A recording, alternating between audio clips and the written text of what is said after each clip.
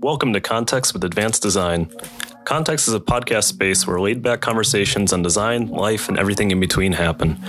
In this show, we interview experts in our field, but also students, educators, and anyone who's part of the industrial design family. Thank you for tuning in, and here's today's episode. All right, welcome to another episode of Context with Advanced Design.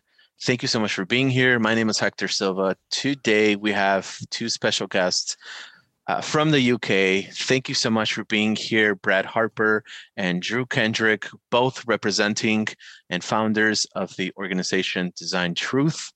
And thank you so much for making time for us. We've been watching from the sidelines as you guys kind of started your organization this past year, and would love to hear more about who you guys are, why you're doing what you're doing. We can get started. And before you talk about Design Truth, it would be great for both Brad and Drew to give us a little information about your backgrounds, because that might help us connect the dots on why Design Truth exists. So, do you want me to start, Drew? Yeah, you go first. I'll go first. I'll be the guinea pig. So my name's Brad, and I'm not even a designer, so I'm going to get that one out of the way straight up. I don't do design or confess to be a designer, and the minute you think that I am a designer, then I would question your abilities, because the minute you see me sketch is not a great time. So I'm actually a recruiter. I've been doing it for 6-7 years, and I suppose in that journey I probably once tried to tap Drew up for a job or something like that, and then we just got talking. I think that's kind of how Design Truth started. I think it started on a train platform, to be honest with you, when Drew was talking to me and we were a little bit annoyed about the world, kind of ranted whilst I was waiting for my train, and then just things kind of continued from there. But to give you a bit more context, I'm an industrial design recruiter, so all I really know is the world of industrial design. And the reason why I started Design Truth was to both change the status quo in terms of the stereotype against what I do for work. So over in the UK, recruiters aren't held in the highest of regard, I would say. I'm sure Drew would confess for that as well. So I'm going to be a recruiter at some point in my career, potentially. Yeah. Exactly. So that was kind of primary goal number one, was to maybe just change that a little bit. But also in the UK, and I'm sure we'll get onto this in a bit more depth as this goes on, but there isn't really anything like Design Truth or Advanced Design, or it's absolutely nothing. So it's that kind of community kind of spirit that is absolute kind of nada. There's zilch out there that does it. And I think 2020 has been a bit of a mad year. So if there's ever been a real kind of need for something community-led, then I would say that 2020 is probably the year for that. So I think just through general circumstances and stuff that's happened, we kind of came together and here we are, and it sounds bizarre when you introduce us as Design Truth, and think that it's probably the first time I've ever heard that over the last year. So it's super kind of cool to be here, and we really appreciate your time as well. But Drew, I don't know if you can answer that better than I can, because I tend to just waffle, as you'll realize. I can answer better about who I am. Yeah. For sure. Yeah. That being the question. So I'm Drew Kendrick. Actually, before I get started, just want to say how flattered and grateful we are to be invited, and to be it's our first time being a guest on. Yeah, I've got a clue what being a guest is like. Yeah, so it's a real strange and exciting experience. I think today we were talking earlier about it's a different kind of pressure. You know, we feel like we have to be at least a bit interested, at least give you something to essentially that's it. Yeah, so I'll start with me. My name is Drew Kendrick. I graduated from product design from Bournemouth University in 2005. So I've been working a number of different titles, but essentially a product designer, industrial designer, design engineer, whatever you want to call it, whatever the different industries give it different names, but sketching ideas, coming up with ideas, and then trying to realize those into reality for 15 or something years. Most of my career has been in the medical device industry or in consumer electronics, and a large part of the remainder has been in secondary steelwork, oil and gas, pressure vessels. So whatever work you can get in North Wales, I think that's probably a similar experience for a lot of people around the world. Is, you know, you design the things that are being made near you. And then I'm not one of those exceptional talents that was plucked from obscurity and taken to, the sunnier climes of California to work at those exciting brands. But I have been fortunate enough to break my way into some, household names. And I'm always very grateful to have those experiences because, you know, you learn from every angle. You learn from the boring, less glamorous roles that you do just because they're nearby, and you learn a lot from those that take you a bit out of your comfort zone as well. We started. I'll pick up on what Brad said about Design Truth. A little bit of frustration at things that are outside of your control, I would say. You know, as a designer, you want to have more influence than you often can achieve. You want to design the way that we design things, or you want to design part of the organization that allows you to deliver these ideas, or the concepts and so on that you're working hard at. I think I got a bit frustrated at being told, hey, you know, we appreciate the passion and you creative types, this and that, all those kind of things that you hear from suits. You're like, it's not a matter of passion and just creativity. It's a matter of like research and insight and delivery on those ideas into concepts. And, you know, so those frustrations can really become a brick wall sometimes. So after a bit of a half-hour vent at Brad, who at that point I'd never met other than, you know, just phone calls, I was amazed when I finally saw him and what he looked like. We thought we need some... I won't ask what you actually thought. Oh my! Then I shan't tell. I always felt like, wouldn't it be nice if we had something like Harmontown, but for designers, where you could turn up, you'd have a guest speaker on, but you'd have crowd participation, you'd have people coming up and asking questions and getting super involved. You had this idea of like a Sunday service, didn't you?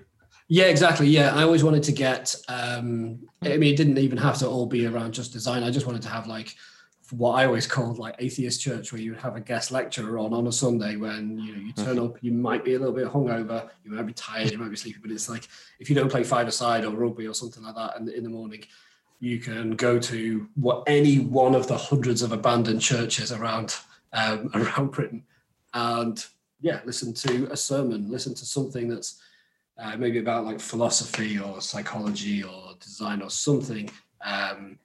It just kind of gives you something to think about for the rest of the week, which, you know, is the intent of, you know, of mass or of service or whatever on a Sunday morning. So out of all of that, we thought, well, we can't get everyone together. It becomes really, really expensive to do all these things. So let's start with a podcast at least. And then, you know, the global pandemic hit and it was really the only option. So here we are. Right. I'll shut up and stop there. Sounds good. Well, thank you so much. A couple of things that I got from your answers is frustration. Mm-hmm. And I love that because I feel like anything that exists usually starts from frustration. Usually starts from bringing up these issues to someone or bring up new ideas or proposing new ideas to someone, and those ideas get rejected and you're like, you know what? No one wants to support me or no one's listening. I'm going to do things on my own. And that's essentially what happened to me. So I can totally relate to what you guys are talking about. I've been an educator for quite some time and also frustrated with design education, would bring up solutions and ideas to schools and other organizations. And they were like, yeah, you know, we're not interested, or this might be too much for us to do. And I'm just like, all right, then I'll do it on my own. I'll build a community. I will get people on board, etc. So what you guys are doing it's pretty cool.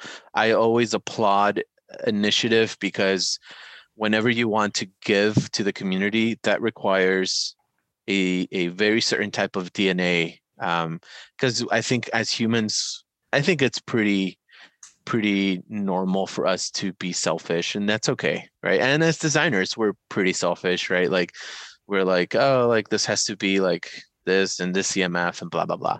Mhm. But when you start giving your time and your energy to enhance people's education and the community, and you start to give, that requires a different type of just strain in your DNA. You know, you're selfless, and I applaud you guys because that requires some courage. So that's pretty cool. Not a lot of people, are thinking, hey, tomorrow I'm going to start something for other people, especially in 2020. 2020 is all about you need to take care of yourself, and you need to stay at home, and you need to hoard all the toilet paper.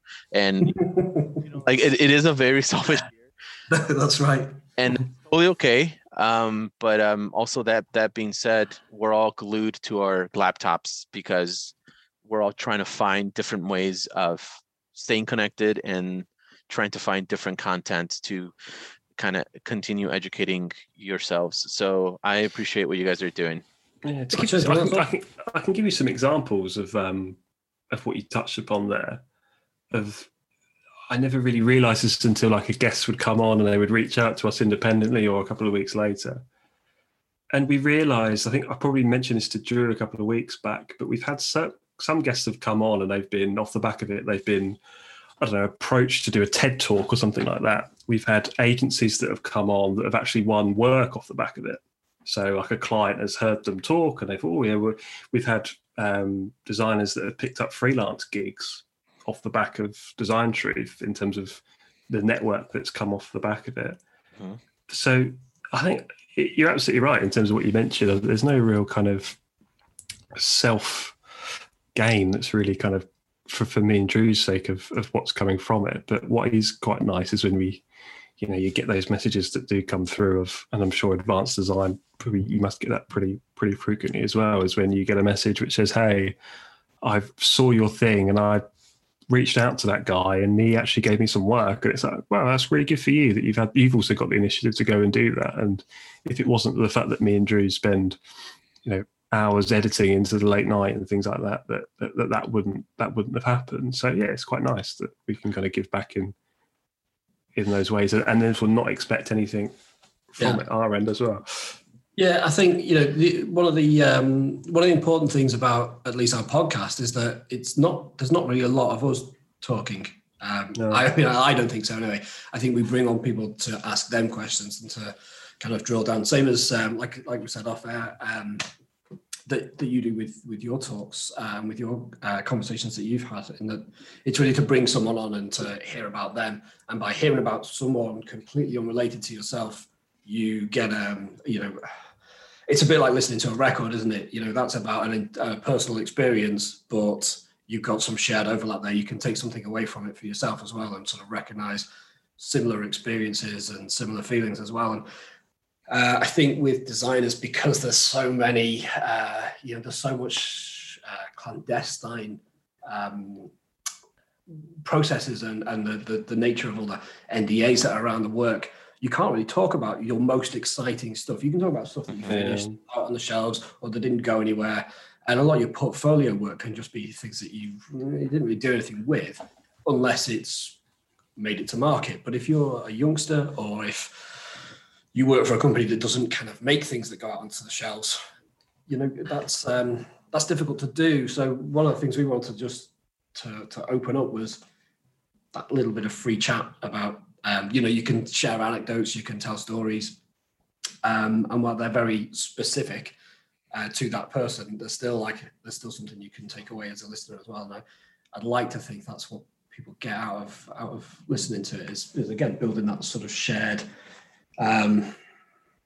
intelligence, shared experience, a little bit of empathy around the group as well. So yeah, to be honest, selfish or not, there's not really anything for us to gain by doing it. No, I still find it weird, Drew, that people actually listen to it. Yeah, me too. I don't know if recently. No idea why people listen to us. I just you sort of process that a little bit. I was like, Did you have that? Did you have that, Hector? This kind of like almost like imposter syndrome of, you know what, people are actually like watching us and listen. It's almost you've got a bit more of that kind of pressure of like, I've kind of got a bit of a say here or a little bit of influence here. I need to make sure that I don't say something that's not quite right, or I give the wrong message off, and you start to feel that kind of, you start to doubt yourself a little bit, like, actually, you know what, I've got to take a step back here and just make sure that I don't bring on a certain guest, for example, because that's going to upset someone I had on in episode 4 who didn't get on with that person. Such a small world that you realise that I've had some certain questionable messages of not happy that you brought this person on or whatever, and it's like, okay, that's your issue with that person, not with us. We haven't got a bloody clue what's going on. But how have you found that kind of process of like setting up advanced design? Sorry if I'm interviewing you now, but I'm just kind of creature of habit. But how have you found it? Because you're obviously a few years ahead of us. I'm just interested to know how you found dealing with imposter syndrome and that kind of stuff.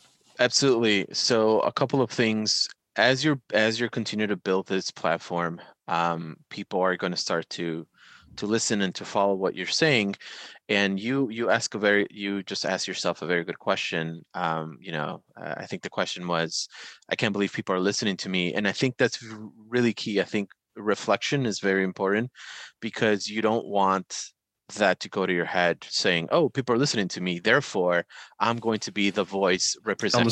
I'm the star of the show type thing. It's that voice representing the whole industry, and that right there is I think the first step towards a really rocky start, because then you start to say it's about you, and then and then people start following you, and then somehow your rhetoric becomes, it almost becomes like a cult, right? And you as someone who has a platform, you have the responsibility to listen to other people, and to hear their needs and their thoughts, and to find ways to bring people together. It is a small industry, it's a small community, and people are going to do some shady stuff, and you have to do what's best for the community, not for yourself or the organization. We kind of went through it, in past years, where we've had one of our speakers at our conferences. He was a speaker, and he totally violated our conference terms and conditions, and we didn't know until after. And it was embarrassing for us, but we needed to do what's right, because your service is to the community, not to one specific person or not to your speakers. It's to the community.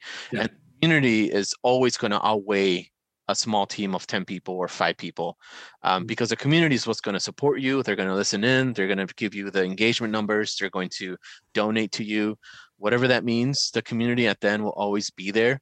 And you want to do right. So the only way to get over this imposter syndrome is to get around other people. And I think you guys are doing that with your podcast. You're inviting other voices, and they're educating your audience. And you guys are there to moderate and to be curators of the information, as opposed to other podcasts where it's just 2 people. Yeah, and it's the same 2 people on people. And then you're just like these are 2 guys who are just telling the audience about a very small perspective of their life, and it really doesn't help the audience or the bigger demographic. So quite right. Yeah. I always sort of have viewed it as like user testing. Exactly. Like user interviews, that type of thing. So you've got a bit of a structure. A little bit about them beforehand. You've got a couple of things that you want to talk to them about, but really it's a matter of inviting their opinions, and having a play with those. I don't think that if you to sort of swing back to the analogy, if you were doing product testing and you brought in a bunch of users and told them all about the product, that's not helpful to either the development team or the users. Of course, what we would prefer to do is just kind of hand it to them and let them have a tinker and see what they think, and then we hear all of that open feedback, and that's what's useful to us, and that's what's useful to anybody in the development team, anybody in marketing. So where it comes to the podcast is really that's when Brad mentioned earlier about the imposter syndrome, is that something that, for example, has come up a number of times. Design education has. I always bang on about a few specific things. Oh, it's always the same stuff, isn't it? You get me started on portfolios, Hector, and you won't shut me up. It's so don't get me started on that. But yeah, I have a friend who is a designer, and he's based in Australia, but he would come to the United States because he had clients. And he worked for some really big brands, Motorola. He worked for Minimal and other studios here in the States. But then he would go back to Australia. And at one point in his career, he started a school. This was COVID. He started a design school, and he called it Auxiliary. You guys can look it up. And for those who are listening, I'll link that information. But it was awesome. I think it lasted for 2 to 3 years, or I think 4 years. This guy is an amazing designer, has amazing vision. Every time he would come to Chicago, where we're based, we would meet for coffee, and I would be like, dude, how did you do this? Like what made you take the jump? And he was like, you just got to do it. It doesn't matter how much experience you have. What are you going to do? Go get more experience and then do it? Because that's not how it works. It doesn't matter if you have 50 years of experience or 10 years of experience. You just have to do it. And as you're doing it, you will gain that confidence and that experience that you're looking for. Yeah, it's not going to be perfect, and you're going to fail, and shit's going to hit the fan for sure. But quote unquote, what are you going to do? Go get more experience, because you're just wasting time when you can actually be doing things. And of course, when you're doing stuff, don't ever do stuff on your own, because you don't know everything. Getting around people, rallying people around your vision, because then it becomes everyone's vision. You're able to accomplish a lot more than you are by yourself. So yeah, I totally agree. And when we first started, we had Brad set up a Slack group to bring other people on to get. I remember it was called Design is the Action, remember? Yeah. And then Brad's just started a Discord as well, and we've already had quite a big uptake on that as well. So it's kind of, it shouldn't be, Design Truth shouldn't be me and Brad. I mean, IDcast, the podcast, will probably always be Brad and me. But the rest of it should be something where, contributors come from all angles and from all levels within the UK industry, because that's the purpose of it. That's the nature of it, and it runs out of steam rapidly if it's just us two. Whereas what we're trying to do is to get those links into design education and bridging the gap between the industry and academia, because the same things. I think the podcast, or the person you were just talking about, then, is the podcast episode that I listened to this afternoon about Auxiliary, and that was just it just hit so many of my own buttons that for a long time I've been wanting to start trying to write a book, start trying to get some kind of academy going. And the one thing that me and my partner always talk about is, okay, let's say you win the Euro Millions, what are you going to spend the money on? I'm going to go out to the middle of Northwest Wales, and I'm going to buy a barn, and I'm going to convert it into a workshop and a studio that anyone can turn up and use. And preferential treatment goes to those who don't have design training of any kind. Just get the creative kids in. Similar to what Jamie Oliver did with his 15 restaurant. Give those opportunities for experience to those who don't have access to that because of their geography or because of their class or whatever. So I think the closest thing we can do, where we don't have bricks and mortar because that's too expensive, is digital community, and that's where Brad really excels in bringing those people in, just because of his sheer number of contacts. And his approach to people. You're a people person. Fortunately, yeah. I've been doing recruitment for a few years now. So although I may be a new face to some people in the sense, I've never heard of that guy before, but I've been doing it for a while. So the contact book does come out and does give us a standing start, should we say? Maybe people that have I don't know, found a job for, or a client I've met or gone for a drink with or something like that. And it's like, hey, can you just like jump on a podcast with me and Drew just for half an hour and we'll just have a chat. And that really is how it started. You're absolutely right. You should never do these things on your own. I mean, I could barely edit audio when this thing started. So, I mean, if I was to do it on my own, there would be no funky music in the intro. It really wouldn't be. It really wouldn't be entertaining. But I'm hoping that people can get a feel for the tone here. When me and Drew talk, it's not super serious in the sense of when we kind of come together, and that's what I've always felt when I do listen to podcasts, is that it could be quite intense listening, but also there is a little bit of ego in design, I think. I mean, I'm a bit of a people person, but I have to say some of you guys do have a little bit of a chip on your shoulder sometimes. and I think what me and Drew have tried to set out quite early on with Truth is, well, the name is Truth, isn't it? So we kind of say it how it is, and it does have a little bit of a kind of a British humour kind of element to it as well in terms of how we interact, and we do it with our guests as well. And that's something that we try and get. I see lots of podcasts where it's like we'll get on the person that heads up design at a really cool company, and we'll just kind of bow down to them for an hour and we'll just tell them how wonderful they are. I don't really think you kind of learn from sessions like that. So I'd rather just bring on someone that's doing something a bit weird and wacky, and we'll have a chat with them for an hour about a startup that's they're doing. I think someone can learn from that.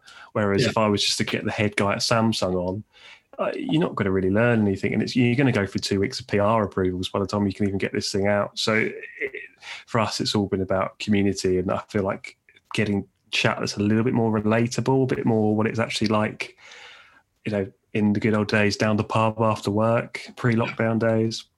That's really what Design Truth is about. It's just kind of chat you would have amongst a group of friends, but you're listening to someone else that you've never heard before chatting about their experience. And we just thankfully now can give them a bit of a platform in a sense of, hey, we get all these listeners, you might want to come on, and there's this mutual benefit. But that's always what the essence of Design Truth is going to be about. Even if we get like thousands of listeners, it's just me and Drew having sometimes a bottle of red wine after work and just having a chat. But that's really what it will always be.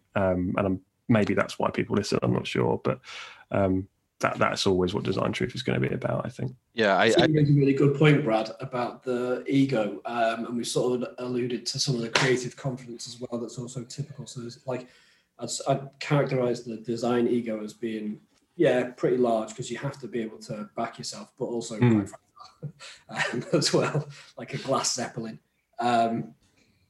So I think it's good to have those conversations on the podcast with people who are working in the industry, and about how times that they faced, something a bit humiliating, or where you've really been sure that you've got the right idea and it just won't go. There's not really that much content which I would say is aimed at kind of people that are working. So there's always these two extremes. So you've got like design leaders, and it's all that kind of fluffy stuff. And the reason why people do it is so they can hope they can win business from them. That's that kind of, there's no point hiding it. You just get on someone senior, because then you can hopefully they'll give you a job or something. Or it's the other way, where it's like solely aimed at an education level. There's never really anything aimed at what I would say the working designer, someone that's 2 years into the craft, wants to know how they go about becoming a midweight designer or a senior, or different things like that. What's it like to work in an agency where they're in-house? Those kind of discussions. There's nothing ever really aimed at that kind of midpoint. So I think if you aim it there, then naturally it helps juniors anyway, because that's kind of the next part of their journey. And that's where I hope we do kind of come in, really, is that everyone that we actually have on is someone that's kind of on the front line of design. And we don't really bring on anyone that's kind of facilitating design, or, did design 40 years ago and kind of waxes lyrical about it. It's people that are actually doing the job, working for brands that you see or you like or you admire, and you've got respect for. I think people that we bring on, you've probably got a little bit of respect for. You think, okay, that person works for Joseph. They're good at what they do, so we're going to listen to them for an hour and we can learn from it. But that's always been quite a key thing for us as well, is that we don't want to just kind of bow down to the senior design heads in the industry. They're just normal people, and I get on with them pretty well. But I wanted to I think if we aimed it for the bit in the middle, then you're naturally going to help both sides of the coin as they kind of progress through their career. And that really is what recruitment's about, is you're just following a person's career trajectory from when they start to when they finish. So that's how we can kind of bring people on, is that you're just following this pathway. So hopefully that gives you a bit of insight. I know I've waffled again, but I love that. I love that. Even what Drew said about ego, that's a really big problem, especially with the age of Instagram. Everyone is like totally flexing, and as an educator and as an organization that is focused on education, we have also campaigned for, be transparent, because what's online it's misleading, right? Like, people are playing the Instagram game. If you're building a community, if you have, if you started something, let the community build the community. You have no right to tell other people how to build a community, right? It takes a village to make this happen. So I think you guys are starting off strong and very in the right way, and I love that very much. So I want to dive into, most recently, a couple of weeks ago, you guys put together a salary guide, and that drew a lot of attention. A lot of people were very interested, especially here in the United States. I know you guys started in the UK and started to investigate other geographical locations, but I would love for you guys to talk a little bit about that, because I feel like the salary guide is very good. It gives you a lot of information, but it also tells you what are some problems in design, as far as how people are being compensated. Yeah, that was a really weird experience, because about a week ago, I logged onto Discord because I saw you guys had a Discord, and there's another one for, is it Minor Details, something like that? And I joined in on it, and then I went into the chat and they were talking about the guide. So I kind of scrolled up and thought, okay, hopefully no one started slagging me off here in this guide. And then thankfully it was all quite nice in terms of its comments, but that was a really surreal experience for me, kind of going into it thinking, hold on, these people have actually looked at this thing that we've put together. So the salary guide is a I don't know what word I would describe it, but it's like a document of 7 years in recruitment and just kind of laying that out to the world of hiring. I think it's one of the big things that I try and do, is to kind of give people a little bit more of an insight into actually how hiring works. So when we talk about kind of design isn't that transparent, it's all NDA driven and all that kind of thing. Mm-hmm. I think hiring generally isn't very transparent at all. I remember we spoke to, I don't know if it was Julie, we spoke to Drew, and we were talking about salaries and gaps of salaries between genders, and he was like, it's 2020, like, why is this still happening? And it was almost like it was a shock to you that. Well, yeah, and that that conversation was from a few years ago. It was from maybe 2018, and I was just gobsmacked, just absolutely reeling from it, and to say the least, being disappointed that these kind of things are still going on. To be honest, I mean, I'm going to hold my hands up to my own privilege here as well. It's not something that I was even aware of that was happening. It's not something that you go, okay, well, we're making strides towards that. I just didn't know about it, and then to see it, and then it's still ongoing. You sort of think, oh, well, if that was 10 years ago, then it's like, if you hear a bad attitude, like so many different bad attitudes, you hear about it being in the past and you go, oh, it was a different time, but it isn't, it's now. And it's just all the more appalling for it. It absolutely blew my mind, and, in the worst way. But just to chime in on the salary guide, Brad, because let's be fair, Brad did all of that. He put it together. He communicated it in a way that I thought was just so succinct, and it gave not only the numbers, which you could just publish, you could just go, okay, here's some charts. It's a LinkedIn post, right? But the way that you put the PowerPoint together, and the way that it was all about contextualizing things. So exactly, yeah. There were other comments on there that said, okay, but if here's by geography, here's by the different levels within the agreement. Don't expect that. That's if you've got the good work. If you're not getting that, analyze why. And I thought it was really conversational and really, really provocative. And I'm surprised we didn't get slapped down more for it, because it was transparent and it was honest and open, and it is what we want Design Truth to be about. You're right, you talk about those NDAs and all those barriers that are up already. When you start to remove that, someone's going to push back.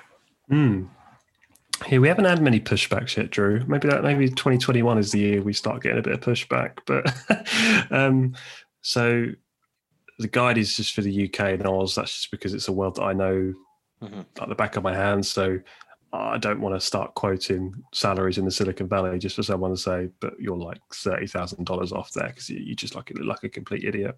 But I'd imagine the same rules apply in terms of the levels and the same issues that people have. That's a global thing. I don't think that's exclusive to the UK, that you see some firms will pay quite high salaries at a level, but then they'll stagnate in year 3 and 4. So it's like, I find that's more of a corporate thing as well. So like at Dyson, and I'll happily name them, they can come at me if they want, but they'll put people on a really high salary in year 1 and 2.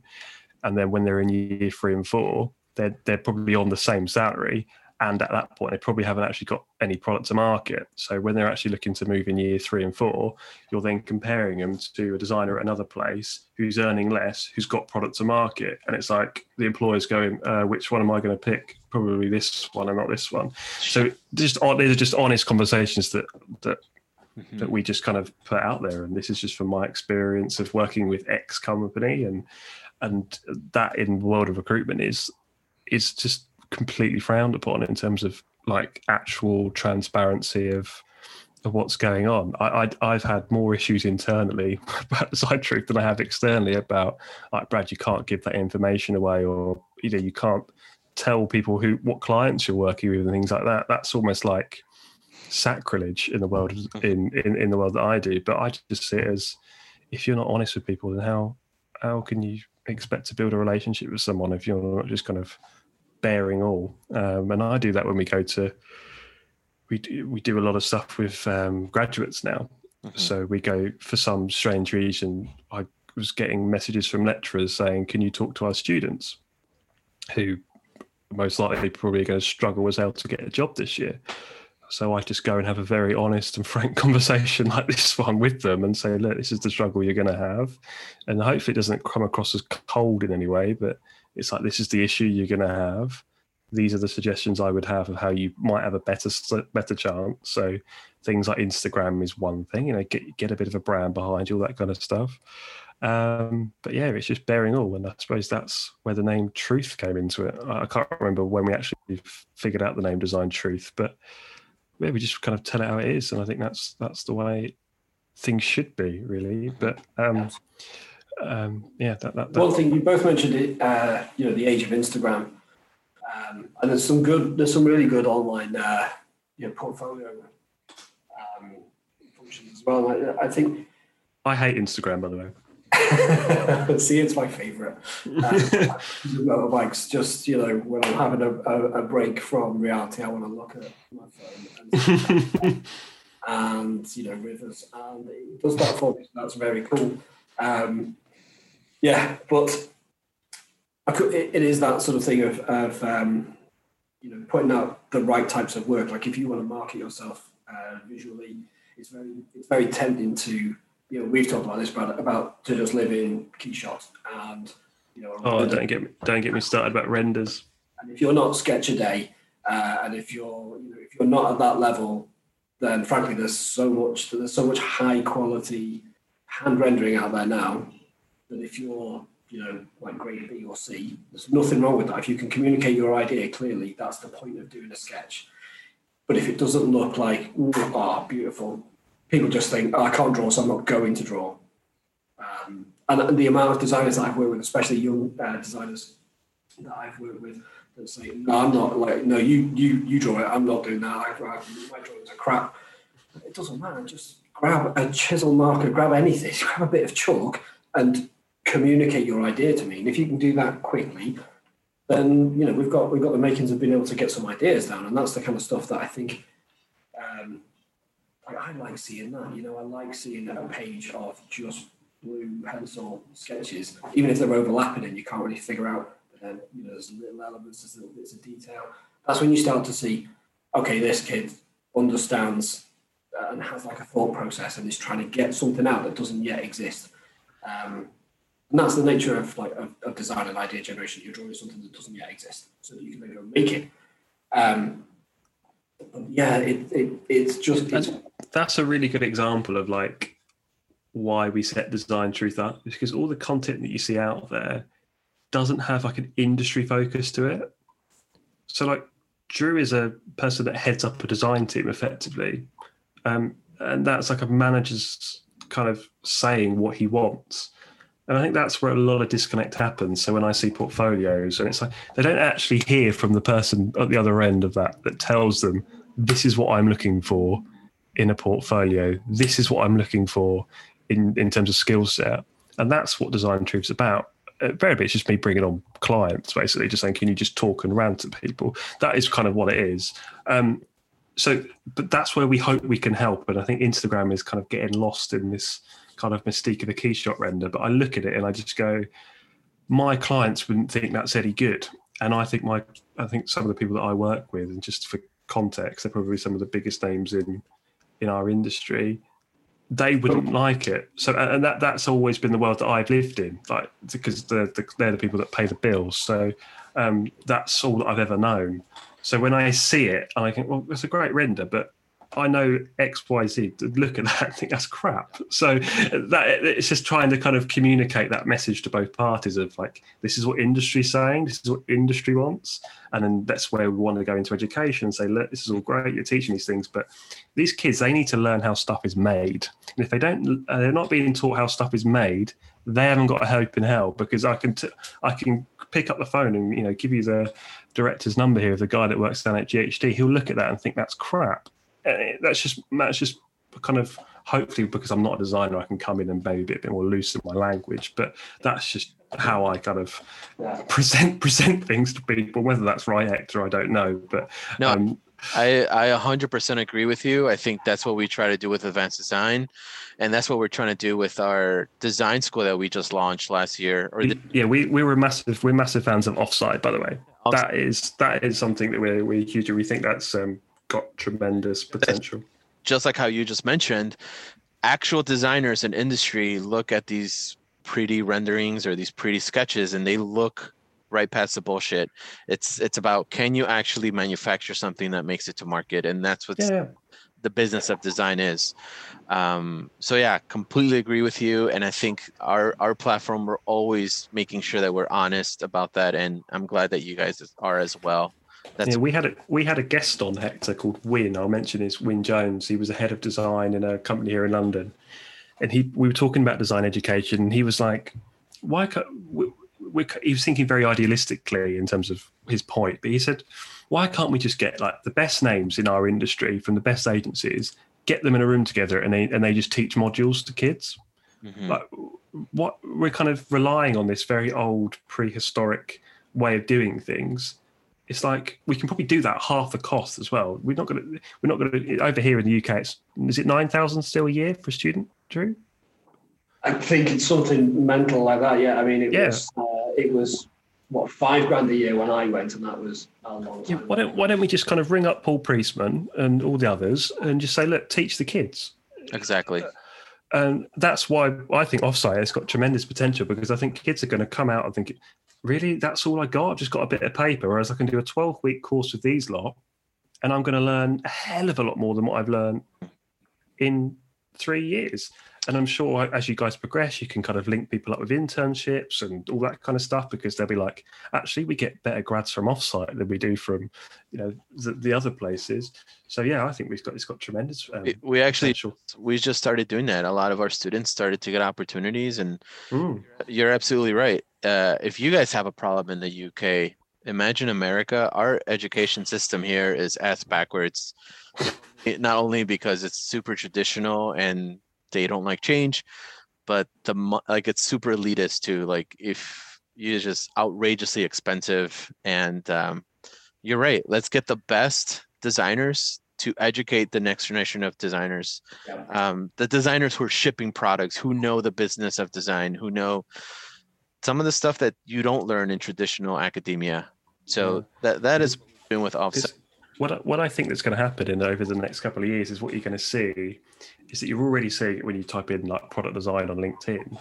It's an app-based thing now. So what you're going to find in, I don't know, 2023, 4, whatever, the kids aren't going to be going for industrial design degrees. They're going to be going for UX degrees because they're going to earn double the money, and it's the sexy end of the industry. Now, if those universities don't react to that change, I think it's quite damning in terms of when I think about my job and talent pools and things like that, because the talent pool is going to go from here to here. There's just not going to be as many people that can do the job. And we're already at that place now anyway, where kind of employees will come to me and say, Brad, I've been looking for this person for 6 months and I just can't find anyone that meets the standard for our organization. That's going to get incredibly harder if at a junior level, they're just going to come in and say, actually, I'm going to go and design, I don't even know what UX people do. They design pensions, don't they, Drew, or something like that? I don't even know what these people do. That was, I was looking for product design jobs earlier this year. So I changed jobs in August, July. Yeah, summertime, isn't it? Yeah. So the secret is out that I was job hunting. I'm not going to offend anybody at this point. But yeah, as a product designer, okay, that seems good. It's with this company. You get sort of drilled down and as a product designer, but it's designing bank accounts and pensions. I don't know. I mean, I don't even know where to begin on that. I don't even know why that's called a product. Like, I don't know how to injection mold a bank account. So I get it that, you know, you're looking at experience, you're trying to deliver a service via any embodiment, right? And that embodiment is the product. But it just seems so far removed. And I know, okay, we're not just going to be designing lamps and chairs for, 100 years, but I do think there needs to be a very clear, universally understood differentiation in nomenclature about. I describe myself now as an industrial designer, whereas at the start of my career, let's say I graduated product design, but now I think, to be clear, I think it's more specific than, an industrial designer. Once you're in the industry, you know what you're looking for is someone who is going to, gain some insight, generate some ideas, find a solution, deliver. So, as we're wrapping up this kind of interview, I have one thing I want to talk about, because this past weekend, some shit went down. Yankee Design posted these amazing stats about women in design and how just there's so much discrimination in our industry. Here in the United States, absolutely, I can tell you for sure that it's happening. On a global scale, I'm sure things... Well, those stats are from the UK, weren't they? Yeah, so they're taking from the Design Council from the UK. But here in the United States, it's spread like wildfire. And this is something that we already knew. But for some reason, we love to bury this shit under the rug and be like, all right, we talked about it, let's move on. And then it'll come up again. And then it'll come up once a year. And it's annoying. And I feel like that happens to any issue that really matters. Our industry just buries it under the rug and then we'll deal with it. It's like slapping a Band-Aid on something, right? And as it starts to peel away, we slap another one. But we got to talk about it because you guys are now joining, industrial design. You're joining a field of different communities. You have IDSA, you have other organizations, and we're all kind of doing things to stand up to what's happening. Yeah. It's like what we said earlier, isn't it? In the sense of there are certain topics where I feel you can't just kind of say nothing. And I think, again, it comes to that point of when you've got a little bit, I don't think me and Drew have got influence, but we've got people that listen. So we have to say something. Otherwise there are certain things where you say, actually, you know what? I don't really have an opinion on this, or I'm not the expert on this. I'll duck out. But then there are other topics that are a little bit bigger than that, where you actually say, no, that's just not acceptable. So I think this is one of those topics where it kind of goes beyond that kind of, actually, you know what, me and Drew probably aren't the best people to say about this, so we'll just kind of stay in the middle. It's kind of, you kind of have an opinion on this one either way, don't you, I think? That's just from my impression. The Yanko post was incredible. I think you look at the explosion in the comments section as well. It shows you that it's not going to go away unless once we really address the root causes of these things. And it's not just design, is it? I mean, No. It's a symptom of something much, much bigger. Yeah. I do think a lot of work seems to have been done in 2020 regarding diversity and a broader sense of empathy and really, to be honest, as you say, like peeling the rug back and looking at the shit that's been under there for generations. I think a lot of what we're seeing now are symptoms of just things being ignored and things being accepted. That I mean, Christ, it's upsetting to see, and it's upsetting to know that by not realizing it and by not doing something, not taking action sooner, 10 years ago, 20 years ago, that we're complicit. And I think that's the thing that really stings, because it's not just something that's happening to other people. Any kind of discrimination like that is happening to everybody. And it's, I would say, even if you are on the receiving end or if you're not on the receiving end, then you're complicit. If you're not arguing against it, if you're not taking a stand and trying to do something different. I mean, for me, a lot of the time the CVs just don't come. Like, you get CVs from a select demographic. Yeah, we have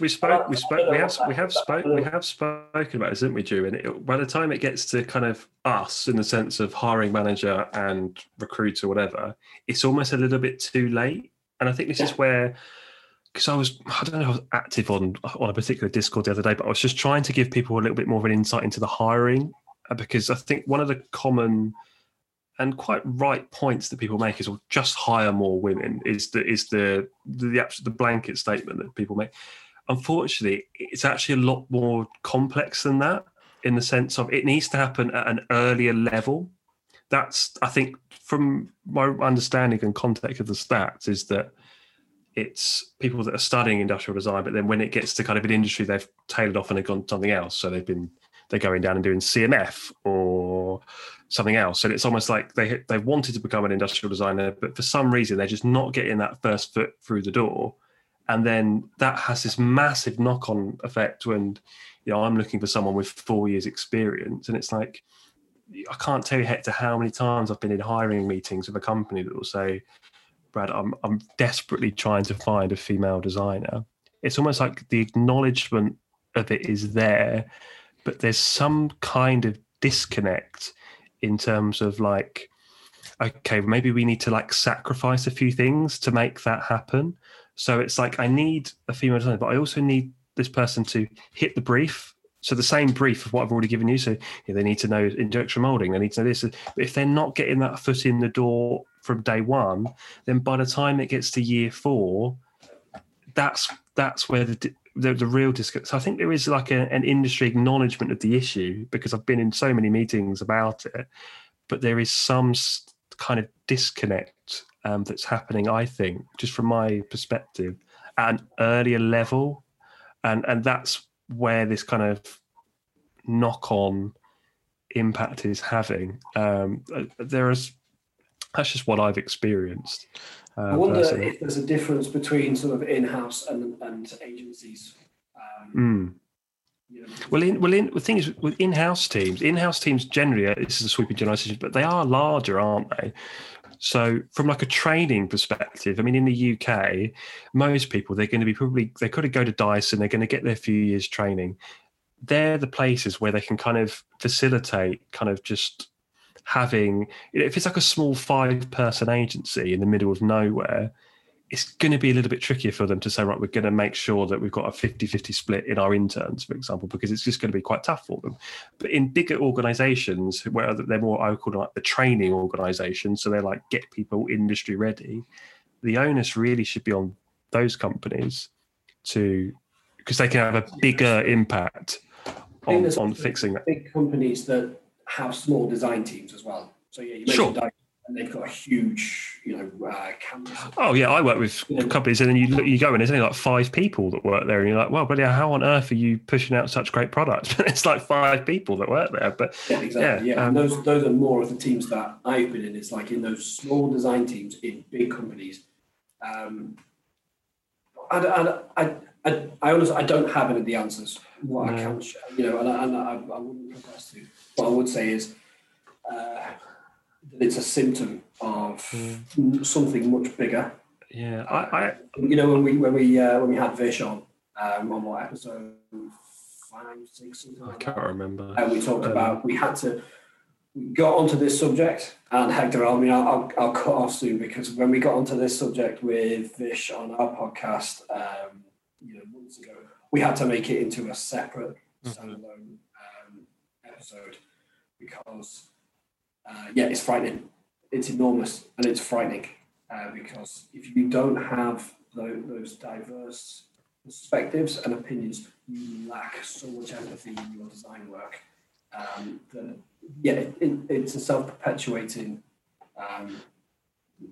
I think there's a lot of stakeholders that need to really come in and really change a lot of this. I think it goes back to design education as well, because that's where they learn, and the school should be responsible for preparing everyone equally and giving everyone an equal opportunity to succeed. Here in the States, you have some programs that are so competitive that they kick you out of the program after 1 or 2 years because you're not able to make it to the 3rd year, or they have to fill in a quota, or whatever the case may be.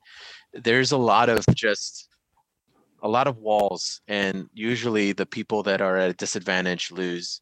But here's my question to you guys. Go on. As you guys started Design Truth, and right now it's a topic, and I think this is just the beginning of this conversation. For someone from the outside looking in, and they're like, well, I'm a woman designer. What is Design Truth doing about this? Or can they interview more women? But what are they doing to be an ally? What would you guys say to them? Do you want me to answer that, Drew? Or do you want... So what I would say is the guests that we have lined up for the start of next year, I think out of the 5 or 6 that we're talking to, I think there's at least 3 women in that, and at different levels as well. And I would also say the biggest point that I want to get across on this is that I think when we started the original series as well, we had Emma with us as well, and we were always looking for women to join as guests. And again, the responses that come in when we ask for guests are middle class white men. Yeah, it frustrates the hell out of us as well. I can't answer it. I can't answer it in the sense of when we first started, it's probably like April, May time. One of the first things I actually did was I spoke to a couple of kind of female designers that I know. We've had Merle on our podcast recently, who's a CEO at a Bristol-based agency here. She's quite an influential kind of female in design figure. It was actually one of the first things I did was to talk to them and say, how do you suggest that we broach the topic? Because at some point or another, it's going to probably come up in the sense of, in the same way that we think design education's a bit crap, it's going to come up. We need to just kind of, what would you suggest that we do? Or this is what we're thinking. We had a few things that kind of came up, and I don't know if this is like just a British thing in terms of how they saw it. But one of the early bits of feedback we had is we don't actually want to necessarily talk about the topic of equality. We want to be on this podcast to talk about design, and that's what we're here. We almost don't want to be just to have this kind of novel conversation. It's just because I'm a woman, I feel like I have to talk about equality. That was quite a big thing that came up quite early on, because we had ideas and we would say, okay, let's do like a special and we'll bring all people on and they can all talk about their experiences. They were actually, no, we don't want that. We just want to be treated in the same way as what you would treat any other guest on. So what we did quite early on was we said, okay, we kind of, if it starts to get to a point where it's starting to feel a bit male heavy in terms of episodes, we've done a few, and it's a bit like, it's not like we can ever say like every episode, it's going to be one kind of women kind of representative, and it's just impossible to do that as because we've got day jobs, something we do in our spare time. We're quite reactionary in terms of someone sends us a message saying they want to come on, and we just get them on because we're still in this phase of, oh, someone actually wants to come on and talk to us. We're still quite amazed by that. But when it gets to a point where it's getting a little bit male heavy, we'll kind of have a chat and say, actually, you know what? Now's probably the time we should have on a female guest, and we'll make a bit more of an active effort.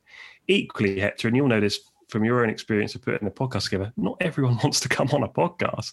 Not everyone feels comfortable coming on and having a chat about this topic. So you also have to respect that as well, and say, actually, if you don't feel comfortable talking about this, knowing your employer is probably going to be listening to this thing, we totally get that. So that's just from our experience of how of trying to navigate the topic in a way which doesn't feel like we're just talking about it because we got a woman on type thing. I think it's we want to just kind of make sure it's almost just kind of ingrained in the conversation. Completely understand. One suggestion that I would have for you guys as you continue to grow, I would, with a lot of these issues, like as a male, I don't know, and sometimes I need to listen and sit back and just listen. And sometimes this conversation, as much as I want to help, this is not my time to come in and try to save the day, right? So one thing that we do when stuff like this happens is we allow for our team. Our team is full of diverse people from all walks of life. And if someone is comfortable to come forward, then those people reach out to the people that are being taken advantage of or discriminated or vulnerable. And I sit back and listen and I learn. Because I can tell you that right now in this moment, with a lot of this happening with the women in design, they don't want to come onto our platform and onto our territory. We need to go to them and be like, look, we're here to help you. We're here, anything you need. And that's something that I as I'm looking at our Discord and other people's Discords, it's like, I see, guys like, oh yeah, like let's bring women and let's bring them onto our podcast. And you're just like, dude, are you insane? Like, but I think it's there's kind of a good intention there. It's like, let's talk about it on my terms, in my, and you're just like, dude, you need to listen more, because this is not, have other women in your team or in your community step up and then reach out. Because like a lot of this stuff we can't solve, and we need to learn. This is new to a lot of people, and it's not the first time. 2020, like you said in the beginning of this interview, it's a mad year, and a lot of shit went down, not just in design, but general, like inhumane. A lot of social stuff happened, and a lot of us were just shocked because we didn't know how to react to it, because we've never experienced it, or we've never had to experience it, because politics don't affect you. But whilst we're on this topic, one thing I'll just say before we wrap up, I actually really hope that Yanko take this further, in the sense of, I feel they are probably more so than ever perfectly placed now to really kind of turn the screw on this, in the sense of, hey, I want to see, this is, I don't know if I'm being cynical here, but are they just using this for an engagement piece, or are they actually going to do something about it? Because I could quite easily put up a post on my LinkedIn and say it's an issue, but you could do that every 6 months and you get the same set of replies, but nothing ever gets done. So what I would absolutely love Yanko to do, and I've actually messaged them independently and said, this is just my suggestion, it's probably for the holes, but just hear me out here. I think they should engage with the other media outlets. And what has surprised me is that we're on Monday here. I've not heard a dicky bird from Core 77. I've not heard anything from other media outlets that have had time now. It's not as if they had the week, they were off at the weekend. They have seen the comments to get the views, the engagement, and they've not said a dicky bird. And for, as we all say, kind of silence says a lot, I think, on topics like this. So I think what I'd love to see them do is, I said, reach out to the other media outlets I use Core 77 example because I don't really know that many other ones. So hopefully don't take that as a dig, Core 77. It's just I know who you are. Reach out to the brands, reach out to the agencies, reach out to the universities and say, we want to do this thing. And then here's the killer. If they're not on board, I want you to call them out. Yanko has the platform. They've got millions of followers. They say, hey, we got in touch with Samsung and they weren't buying it. And we want to let you know that they're not buying this campaign. That, I think, is a tangible next step. And I think that's what I see, what I get a little bit annoyed about in comments when these topics come up is that some of it's a little bit tit for tat in terms of there's no actual actionable like step that comes from it. It's just like one side, and they're both moaning a little bit at each other. And of course they've got a right to moan, but nothing, it's this cycle. No one's actually thinking, step back, let's just ignore these kind of visceral comments and just think, what are we actually going to do that fixes the problem?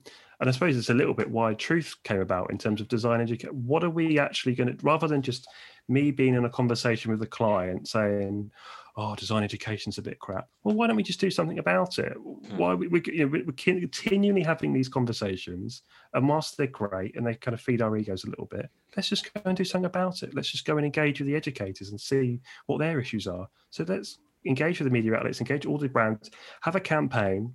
Whatever that campaign looks like, I'm sure there's some person in marketing that can do a much better job than me, and they're earning a lot more money than me, and I'll leave that to them. But come up with a campaign with some actionable, tangible next steps. Obviously, engage with the female design community and see what they have to say. Make sure it's in a space where they feel comfortable, that you're not going to all of a sudden, oh, well, tell your boss that, kind of thing, because it is such a small, incestuous world. And then here's the thing, then document that process. So like, here's the campaign, and then make sure that you're continually weaving this into the conversation in terms of, hey, we've just had our monthly roundtable catch up. Build content around it, videos, podcasts, things like that, where you continue this constant content stream. That's how I think you can really start to work. That's just from my perspective, how you can really start to work on both the complexities of the topic, because I think sometimes it's oversimplified. And then also just kind of, then hopefully from that, you'll start to see an investment from the brands, the agencies, where it's like, shit, if we don't do anything about this, our business is probably in jeopardy here, because there's a lot of people here that aren't happy. There are consumers, they're not happy that our design team isn't diverse. And the minute it starts to get into their self-interest is probably when you're going to start to see some tremendous kind of leaps and bounds. I do think, however, that you are, although those stats were quite alarming, I do genuinely think that you will start to see some quite dramatic improvement in that anyway. I think if you look at kind of graduate cohorts now at places like Loughborough and Brunel, they're incredibly diverse and there's some awesome talent there. I think that the hiring managers' perspective is changing, because hiring managers of a certain age are starting to get into decision-making, right? So, for example, a hiring manager now is of a certain age, whereas before they might be like 60, 70. So they've got different views on the world. So naturally, as that starts to happen, diversity will also become more of a key part. I don't think I've ever seen a generation so kind of passionately enthusiastic about it in terms of how vocal they are about it. So naturally, I think you're going to start to see change. It's probably going to be quite slow, but I think Yanko is perfectly positioned to really turn the screw on it. And that's just what I thought I'd at least kind of give my perspective to them as someone that's been in hiring and say, look, it's actually quite complex, but you've got the power to do something quite cool here. Yeah, I think you're right. I think they're in a position of, they have the responsibility, and I can tell you that they are going to start doing something, because I've been talking to them as well, and I think they're going to start to finally do something. When I say finally, is I think because for a real long time they never commented, they would just post. And one thing I told them was like, I'm really happy you guys started to comment, because it really recognizes your channel, that it shows us that there's someone behind the account, and it's not just look at this glossy render. It's actually a person. Yeah. But that being said, I think we covered a lot of stuff. You guys are doing amazing. Keep working hard, because I know that what you're doing is not easy. It does require a lot of your time and energy. But we really appreciate it. I think our community really appreciates what you guys are doing. There's so many, I really wish that I was a student in this specific time, because there's so many resources that people can pull from. There's all these organizations that can coexist, and everyone is doing different things. And back when I was a student, I don't even think the word industrial design was on the internet. You'd have to find it in a book. But that being said, you guys are doing fantastic. Thank you for building community in Europe. I think it's important. There's too many things happening here in the United States, and you guys are really kind of peeling that onion.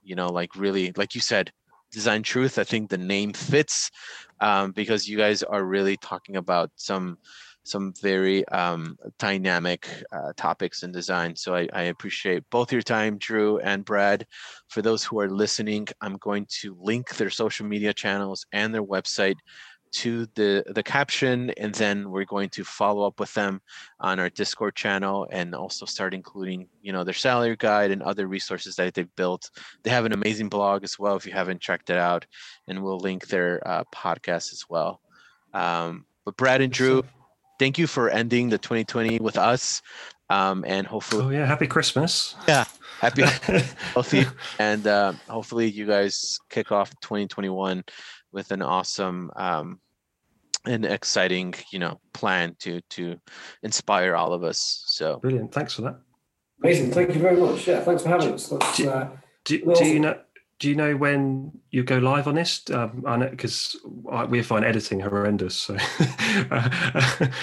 yeah, so we're still recording. So for those who are listening, I think this is the cool part about podcasts is that we're also kind of semi casual, but for those who are listening, expect this recording to probably go live sometime in the middle of the holidays, just because we like to continue to drop content as people are kind of chilling. They can listen to this on Spotify or other podcast platforms, but sometime before 2021 we'll make this available. So be on the lookout. If you're listening, thank you for tuning in.